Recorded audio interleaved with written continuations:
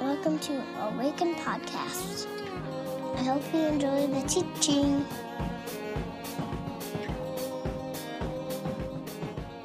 Well, good morning, everyone. My name is Jenna. If we haven't met, I'm the executive pastor here at Awaken. Welcome this morning on a very confused Minnesota morning. Is it winter or spring? We don't know.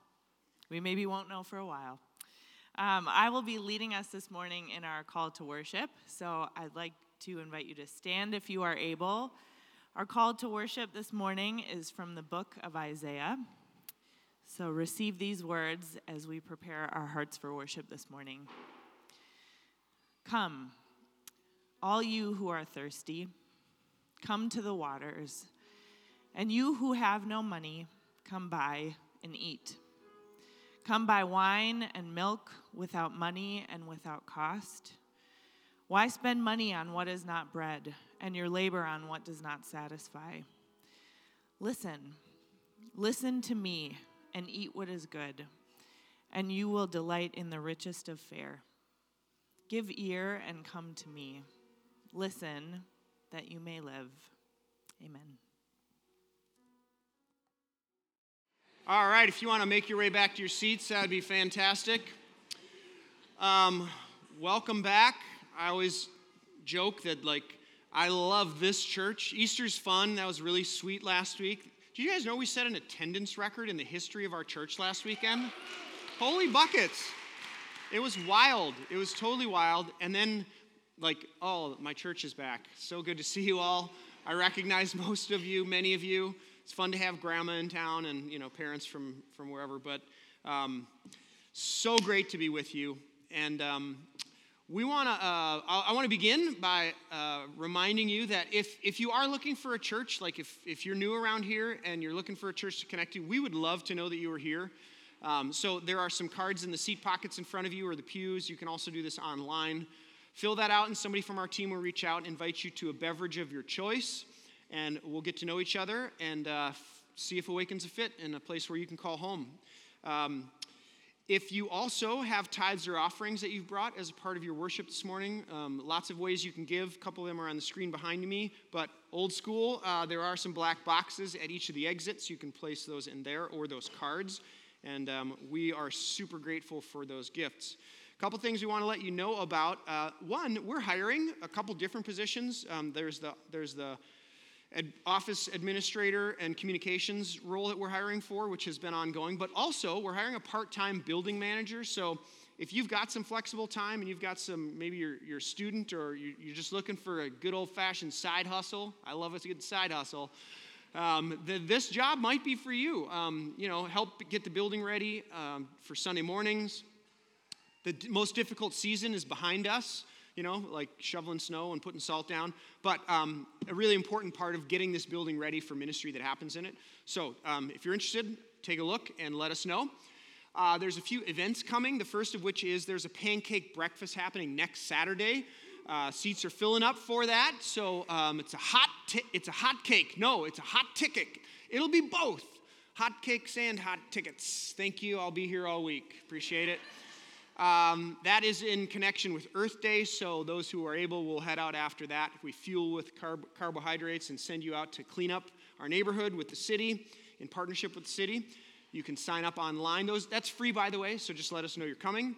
There is a Discover Awaken on Sunday, a week from today, so if you're new around here and you want to know more about our church and kind of what we do and why we do it, that happens after the second gathering. Lunch is provided. We'd love to offer that, and we need to know you're coming to do so. There is a women's ecumenical luncheon. Somebody asked me, what is ecumenical? And I was like, I have no idea. I'm kidding. I know what that word means, you guys. I'm a pastor, for crying out loud. I have a master's of divinity. Ecumenical is like multiple traditions come together for under one banner, right? So there'll be some Lutherans, there'll be some Catholics, there'll be some Covenanters, maybe even some other folks. And we'll all come together under the banner of the Church of Jesus. So that's ecumenical. It's a women's luncheon. And I'll just say one other thing about that. We haven't had a lot of signups for that, and my fear is that Jenna will be the only one representing Awaken. So this is your neighborhood pastor, your friendly dad comment for the morning. If you are a female in the room and you're able, it would really be great if Jenna was not the only person at the Women's Ecumenical Luncheon, to say we support the neighborhood and we're a part of the neighborhood. So if you're able, my kids used to say, like, pack your bags, we're going on a guilt trip. It's not quite that. It's not quite that. But it might be moving in that direction, all right? So, last but not least, we have partnership. Partnership is what traditional churches call membership. That's a 2-class adventure, the 30th of April, May the 7th, after the second hour. And that is in preparation for our annual meeting coming in June. So you will have full voting privileges as a partner of Awaken if you choose so. And that is that. I think that's all, friends. Let me pray and I'll send you home. I'm just kidding. We're starting a new series this morning, you guys. I'm so excited about it. We've made our way through Lent, and now we're coming into what the church calls ordinary time. Not quite yet, but eventually we'll get to ordinary time, which is the majority of the church calendar. Like, who was in the marketing room on that one? Let's just call the most time ordinary time. But it really is ordinary time because we get to think about, just the work of being the church together. And that's kind of what we're doing in this series. Easter was last weekend, and today we begin a new series called Iterations. A little more about iterations. So some of you were here last week. How many of you remember when the lyrics stopped working for us on Easter morning? Raise of hands. Hallelujah. I see that hand. That's happened a couple of times, and I want you to know that's not Trevor's fault. Okay, Trevor's our tech director in the back there. Trevor is doing a great job week in and week out. It's a very hard room to mix live sound in, and he makes it sound really good almost every single week of the year. So Trevor, well done to you. Thank you for your work. Here's what's going on. We have multiple variables in a complicated equation. Number one, we have ProPresenter. ProPresenter is like the, steroid version of PowerPoint. It's how you see the lyrics on the screen. It's how, you see anything here at Awaken. It's ProPresenter. ProPresenter, in theory, works with Planning Center. Planning Center is the database. It's where all your information is stored, and we have gotten a lot of money by selling that to multiple. Just kidding. I'm kidding. We don't do that, but it is where it's our database. It's how we plan gatherings at Awaken. So prayer goes here and the songs go here and the volunteers, the band is scheduled and the people in kids community. Planning Center, it's a hub of activity and it's very important. And those two things work together. They talk to each other. But they're all dependent upon Steve Jobs and Macintosh because that's the computer that we run these things on. And so you can imagine when Steve postmortem decides to write an update for an iOS, right? His operating system, the domino effect is just legion. It's terrible, right? Now, here's why I tell you all this. Each of these platforms, they all serve a function. They do something, right? ProPresenter is graphics, Planning Center is service planning and database, and the Mac runs it all. And when an update comes, it's not changing the software. It's not changing the platform. It's just a new iteration of that, right? It's a new function. There's something that happened, like a bug was in it, and they had to write it out, and then they give you an update, a new iteration of the program, and then you have to install that in order for it to work properly, right? You all tracking on that? It's pretty simple. I would suggest to you that there are, and for this series, there is a word, an idea, a concept that's going to be really important. We're going to talk about it ad nauseum for the next couple of weeks here. And that idea is God's people. When I say God's people, I mean something particular, deeply theological, that's rooted in the story of Scripture. What I mean when I say God's people, if I were to define it, it would be this. God's people is the conduit through which God's hopes, dreams, and intentions for creation are seen, known, lived, and offered for participation. So when I say God's people, when we talk about this idea, by that I mean this is the vehicle, it's the means by which, it's the conduit through which the electricity runs, but not electricity, actually God's hopes, dreams, and intentions for all of creation. And that group of people, or that conduit, through which those things are to run is how God's hopes, dreams, and intentions are seen and known and lived. And they're also offered for participation, because not everybody's in on the plan all the time. So sometimes it needs to be offered for participation. So that's what I mean when I say God's people. And there are, I would argue, from no matter where you pick up the Bible, no matter where you start reading, you find yourself in the midst of a particular iteration of God's people in the Bible. There are many iterations of God's people throughout Scripture. Today we're going to look at the first one that we find. If you were here last week, the story starts in a garden. Very good. Well done. You guys you're on your way. So we're going to start there. But we are a part of the most recent iteration of God's people, you and I. So for us as a church, why would we want to do a series on the iterations of God's people in the Scriptures? Well, we find ourselves in a unique position. We're 11 weeks away from a really important meeting. And if you are not from Awaken and you've not been around here, just bear with me for about 2 minutes while I update you, while I give you an iteration of our life together. Hey! There's a meeting in California that's happening, and a group of people in our denomination have declared that we as a church are out of harmony. It's a terrible metaphor because harmony, as you know, requires multiple notes, right, in the same key. I would argue that's exactly what we're doing. We're singing a different note that not the majority is singing, but a certain minority of group people are singing. So better, the metaphor would be better. We're out of unison. We're not singing the same notes as everybody else. That's true. So we have been declared out of unison, and a group of people then have called the principal's office. And the principal themselves has come to us and, inquired about this alleged declaration of being out of unison, and the principal has agreed. This is in the form of the president and the executive board of our denomination. And so there is a vote at the school board meeting in January, which is the delegates from all the covenant churches, as to whether or not we, in fact, are out of unison. They'll call it out of harmony. Everybody with me so far? Okay. So, friends, whether we like it or not, there is a new iteration coming at Awaken. It will either be we're, in fact, out of harmony and kicked out of our denomination and looking for a new group of people to hang out with. We got to find a new lunch table to eat at. Or we're going to be a part of a Reformation project, right? And, gathering with covenanters who understand the covenant to be like we do and who are working to kind of bring it back to what we think it could be and should be. It could be either one of those things, and we don't really know. So in the meantime, as we prepare for that, we're going to look at different iterations of God's people, because no matter where you find yourself in Scripture, there are some consistencies. And I think there are some words of encouragement and hope for us as we anticipate, depending on your personality, a slightly anxiety-producing experience, okay? So, that's what we're doing. That's where we're going. Today, what I want to do is just lay a little bit of groundwork, and we're going to come back to this groundwork week in and week out. So by the time we're done with this series, you will be able to give it as an elevator pitch at the party, at the punch bowl. It'll be awesome. And then we'll take the rest of our time and just look at the first iteration of God's people in Scripture. Sound good? Okay. Genesis. Oh, we got to read the Bible. That's what we got to do. We got to find a passage to study. Okay, if I'd invite you to rise in body or in spirit for the reading of the Word, and then we'll dive in.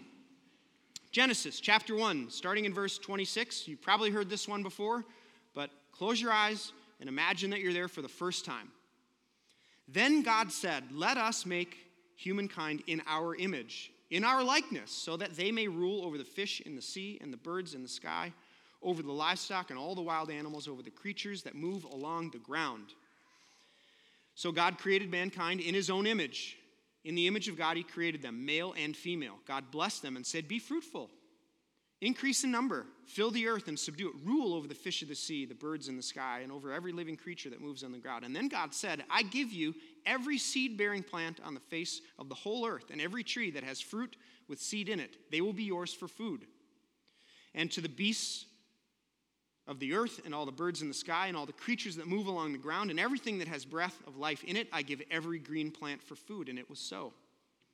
God saw that God saw all that he made was good, very good, and there was evening and there was morning the sixth day. And thus the heavens and the earth were completed in their vast array. By the seventh day God had finished the work he had done, and so on the seventh day he rested from all his work. And then God blessed the seventh day and made it holy, because on it he rested from all the work of creating that he had done. Skip to the other account in Genesis 2, verse 15. It says, the Lord God took the man, which is non-gendered, by the way, in Hebrew, and put him in the Garden of Eden to work it and take care of it. And the Lord God commanded the man, you are free to eat from any tree in the garden, but you must not eat from the tree of the knowledge of good and evil, for when you eat of it, you will certainly die.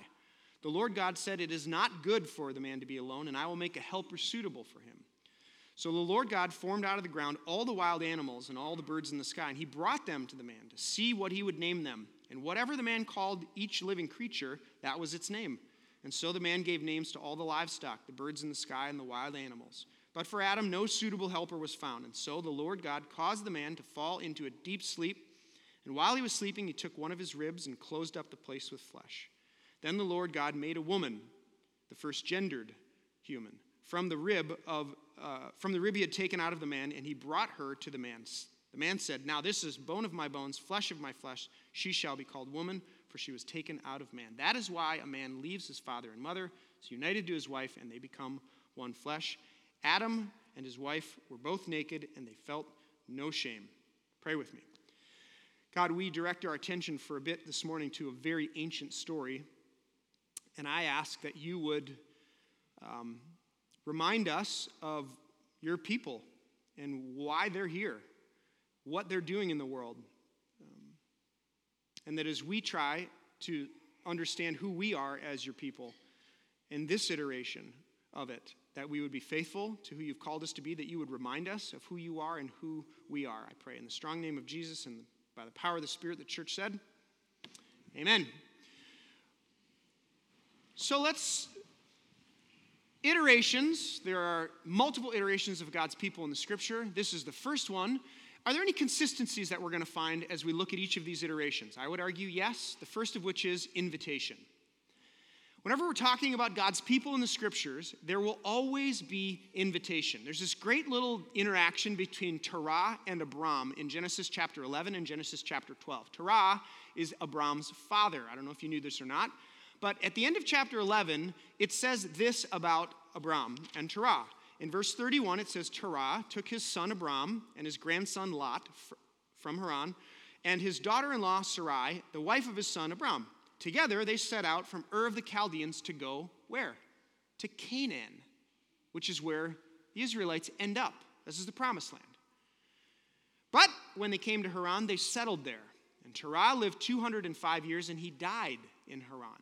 And then chapter 12, which you may be a bit more familiar with, opens, and it says, the Lord said to Abram, go from your country, your father's house, to the land I will show you. And so Abram went as the Lord told him, and Lot went with him. Many people who study the Old Testament would argue that both Terah and Abram heard the invitation of God to go to the land God would show them. And love can't be love unless there's choice. A relationship in its truest sense can't be manipulated or coerced or forced. There has to be choice involved. And if God is love, then, and we are God's people, this iteration of God's people in the world, then it would follow that there would have to be a choice. And what we find in Genesis 11 and 12 is that one person chose to stay and one person chose to go. Terah settled. He stopped part way and decided to live there instead of to keep going. And he died there. And Abram kept going. He chose to respond to God's invitation and kept moving. No matter the iteration that you find in Scripture, you will always find invitation, because I would submit to you that God is love, and if God is involved in anything, it will be rooted in love, and you can't have love if you don't have choice, and you can't have a people group if there isn't an invitation to be a part of that. So no matter what iteration we find, no matter where we are in Scripture, whatever it is, there's always an invitation that we're hearing from the divine to the people of God. Secondly, we're always going to find presents. And I'm not talking about Christmas. I'm talking about S-E-N-C-E, presents. In the book of Exodus, the people of God are found in slavery. They're in Egypt. They've been there for 400 years. And in chapter 6, God says, I've got a message to give. So he tells Moses, tell this to the people. And in chapter 6, we find a famous statement, the 6 I wills of God to the people. And there God says, I will redeem you from slavery, or I will free you from slavery. I will redeem you with an outstretched arm. I will take you as my own people. I will be your God. I will bring you to the land, and I will give it to you as a possession. In the middle of that, we find this phrase, I will take you as my own, which is to say, God, the divine being, is saying, I will be yours. I am yours. I'm offering myself to you. I will be with you, near you, for you. That's what I do. That's who I am. Some of you have heard me talk about this word hineni before, Hineni. If you're going to want to get it tattooed, you want to know how to spell it. Actually happened in the life of our church. When I first found this phrase, I talked about it a lot, and someone was like, I'm going to get that tattooed. And they showed it to me, and I was like, love the idea, execution, a little, Hineni. Hineni, it means here I am. I talk about it at weddings all the time, because in a wedding, two people, right, standing in front of each other. And what are they saying? Here I am. It's like a full-bodied, encompassed, like declaration of presence to whatever's in front of you. And it's said all over in the Bible. Moses says it at the burning bush. Abraham says it. Isaac, Jacob, Samuel responds with Hineni when he hears the word of the Lord, and he goes to Eli and he's like, are you calling my name? And Eli's like, no, it's not. Go back to bed. And then Eli's like, wait, it's the Lord. So he says, when you hear it next time, say Hineni. Here I am. And it's everywhere in the Bible. And we think that people who meet God and there's an important moment, that's their response. Hineni, here I am, full-throated, all of me here. But here's the thing we don't talk a lot about. Hineni is actually something the divine says to you. Hineni is something that God says to us. Here I am. Here we are. Father, Son, Spirit, Trinity, all here for you, with you, present to you. So whenever there's an iteration of God's people, wherever there's a gathering of people who are to be the conduit through which God's hopes and dreams in the world are seen and heard and lived and participated in, there will always be an invitation and there will always be the promise of God's presence. And then third, there will always be mission. There's always a job to do. There's always something, a vocation that we're invited into. Take Genesis 12, for example. Right? God invites Abraham to follow. Go to this place, and when you get there, get some popcorn and some bonbons and watch a lot of Netflix. No, there's a job to do, right? I will bless you so that you will be a blessing to the world. I would argue that there is always a general sense, generally speaking, of mission and partnership. Any iteration of God's people is always participating in God's mission, which is to redeem and restore what God made and called good in Genesis 1 and 2, right? And then there is a specific part. There's a contextual part. There's a part that's for you in your place and your time that may not be for others in their place and their time.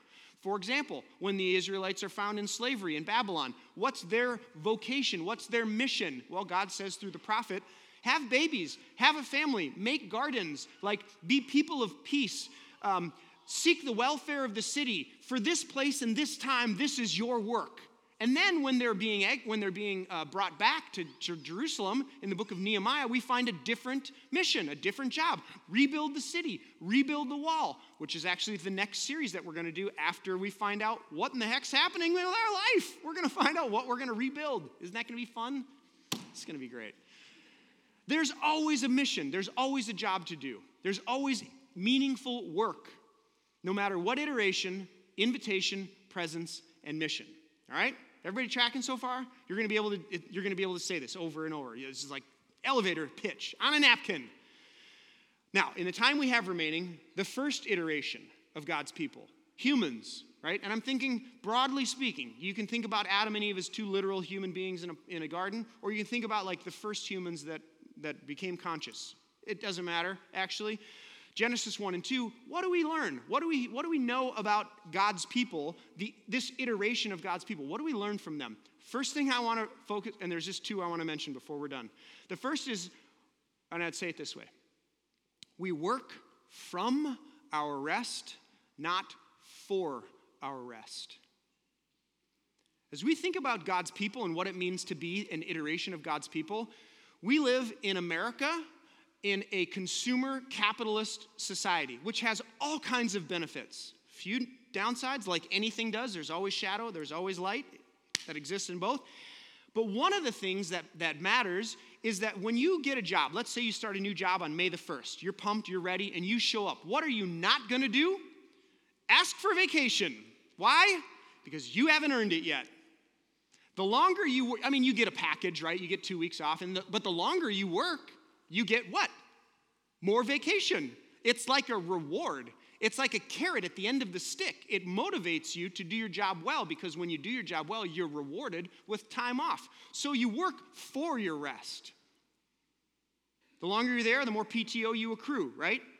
That is the exact opposite of what happens in Scripture. I don't know if you noticed this or not. In the days of creation, right? God separates day one. God creates plants and on the earth day two. God creates animals and birds and the sky flyers and the land walkers, days 4 and 5. And what happens on day 6? Humans get created. And at the end of day 6, we're there. What is the first full lived day of life as humans on planet Earth? Sabbath. And you didn't do anything yet.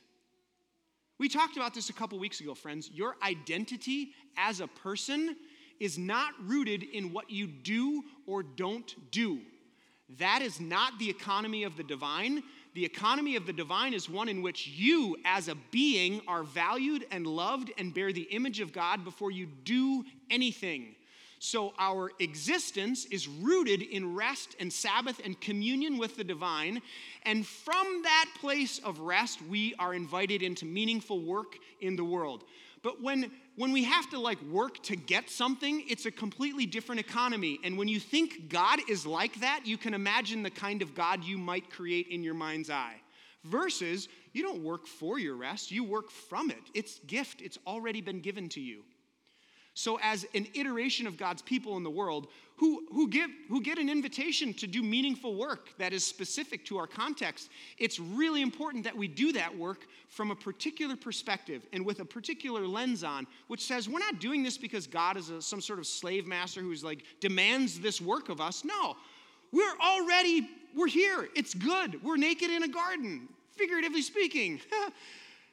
And our identity is set, right? From that place, we now get invited into the work of restoring and redeeming the creation that God has made, what God is up to.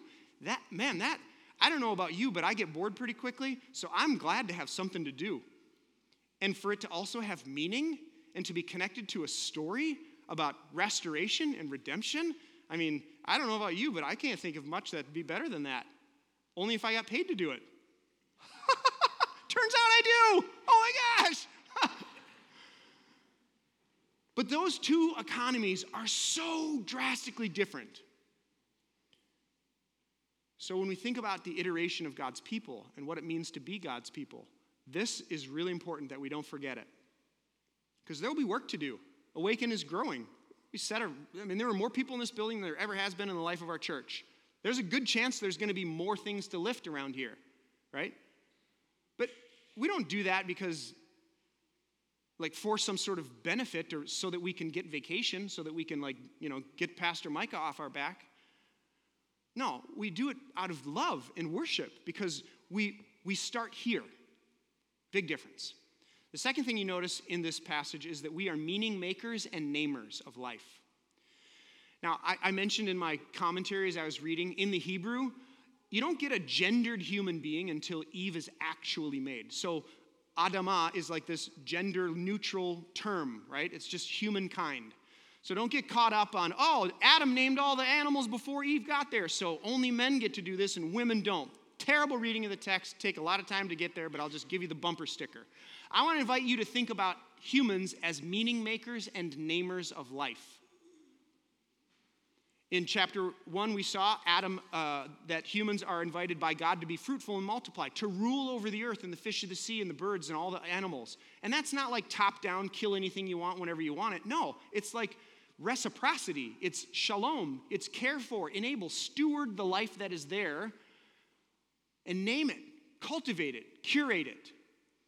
In chapter 2, we see there actually is a naming of these animals by the humans that are there. So let's slow down as we close here. What does it take to correctly name and determine the meaning of a situation or experience? This is a very powerful thing that we get to do. The rabbis used to say that words create worlds. And have you ever been with a child where you've spoken a word over them and literally you watch them be born again? Or the other, where a word is spoken over you, maybe, and you just shrivel and die. Because words matter. We make meaning and we name things as true. So friends, we can name something that is life-giving and generative as such and bring attention to it. That's something we get to do as humans. We can name and identify something that's deep inside of another human being that maybe they're not even aware of yet and bring it to life. Oh my gosh, so much fun. We can call it forth and bear witness to it like we did today with this family. And first hour there was a baptism.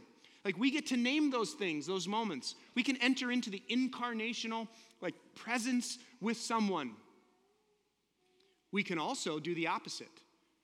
We can use this power for our own gain, can't we? And we can use this power from a place of trauma or of pain and hurt. Right? Hurt people. You've heard that before? We can intentionally name something that's not true about a person in order to harm them. So as we close this morning, I want to just kind of lay our scenario as Awaken over this first iteration of God's people and remind you that there is always invitation and always the promise of God's presence and always meaningful work to do, no matter what the iteration is. And in particular in this first one, to be reminded that we begin our work as hard and as engaging as it might be from a place of rest, where it's settled in terms of your being. It's not connected to your doing. Don't ever forget that. And the words that we speak to one another about our friends and our colleagues and our brothers and sisters and our crazy aunts and uncles and cousins in our denomination, we're meaning makers and namers of life, and we have the power to create worlds with our words. So I want to remind you of that huge gift and responsibility that we bear as people who walk this journey out. So my wife always says, loyal to the absent, Micah. If someone's not in the room to defend themselves, you probably shouldn't carry on a conversation about them, right? It's just a simple word of wisdom. Nugget, that's free, not even in my notes. And to you, as a person who works and who goes to school and who maybe has children, a reminder about the words that we choose to use. We've been given a power to make meaning and name life. And you can do that. It's yours. So hold that well. Use it responsibly. Invest with it so that the world is more beautiful and full of more love and kindness and grace and mercy. Let me offer a word of prayer and a moment of silence for you to consider what I've said and what the Spirit might be saying to you. God, we gather in this place and we do so with humble hearts as much as we can. And God, I declare that a gratitude for even the fact that you invite us, that there are iterations of God's people in the story. It's a wild idea that I don't always understand, and yet it's there all over. So as we discern our place in your story, and as we look back and learn from those who have come before us, Holy Spirit, guide us, speak to us, remind us of who you are and whose we are. In the silence, I pray that you would speak, Holy Spirit.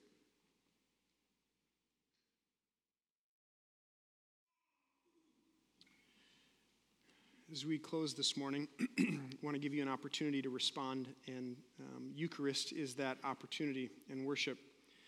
And so in just a moment, we'll invite you to make your way down the side aisles and then back to your seats through the center aisle. There's some hand sanitizer if you want to grab some of that. And then at the table, you will find gluten-free bread. We'd invite you to take a piece of that bread and dip it in the cup. There's red wine and there's white grape juice. The table at Awaken is open, and anybody who wants it can come and get it. I've never understood why anyone would deny anyone Eucharist. If you believe that the presence of God is in it and someone wants it, we should be giving it away on every street corner. So at Awaken, it's yours if you'd like. Mel will lead us in song, and we invite you to respond as the church this morning. So let's do that together. Trevor, would you put that definition that I had of God's people up there for me? Thank you. A reminder. Not sure if you knew this or not. Maybe you did. Maybe this is new. Maybe it's just a good confirmation that you are participating in one of the iterations of God's people, the most recent update. And we as the church, God's people, are intended to be a conduit through which the very hopes and dreams of God are known and seen and experienced in the world that we live in. And that there might be an invitation to participate in that when you're found out there in the world. So be reminded of the good news and the good work that we've been invited to participate in. Whatever it is you bring, whatever your unique, you have one wild and precious life. Whatever you bring, how then does it get filtered into this? So that when your neighbor finds you, it's really good news for the world. So go with this blessing and reminder. The Lord bless you and keep you. The Lord lift up his face to shine upon you and be gracious unto you. The Lord lift up his countenance to you and give you peace. In the name of the Father, the Son, and the Holy Spirit. And the church gathered together said, Amen. Grace and peace, friends. See you next week.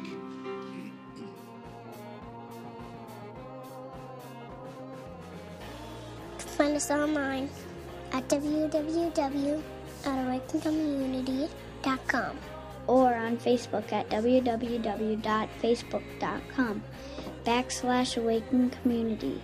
or on Twitter at Awaken Community. See you next time.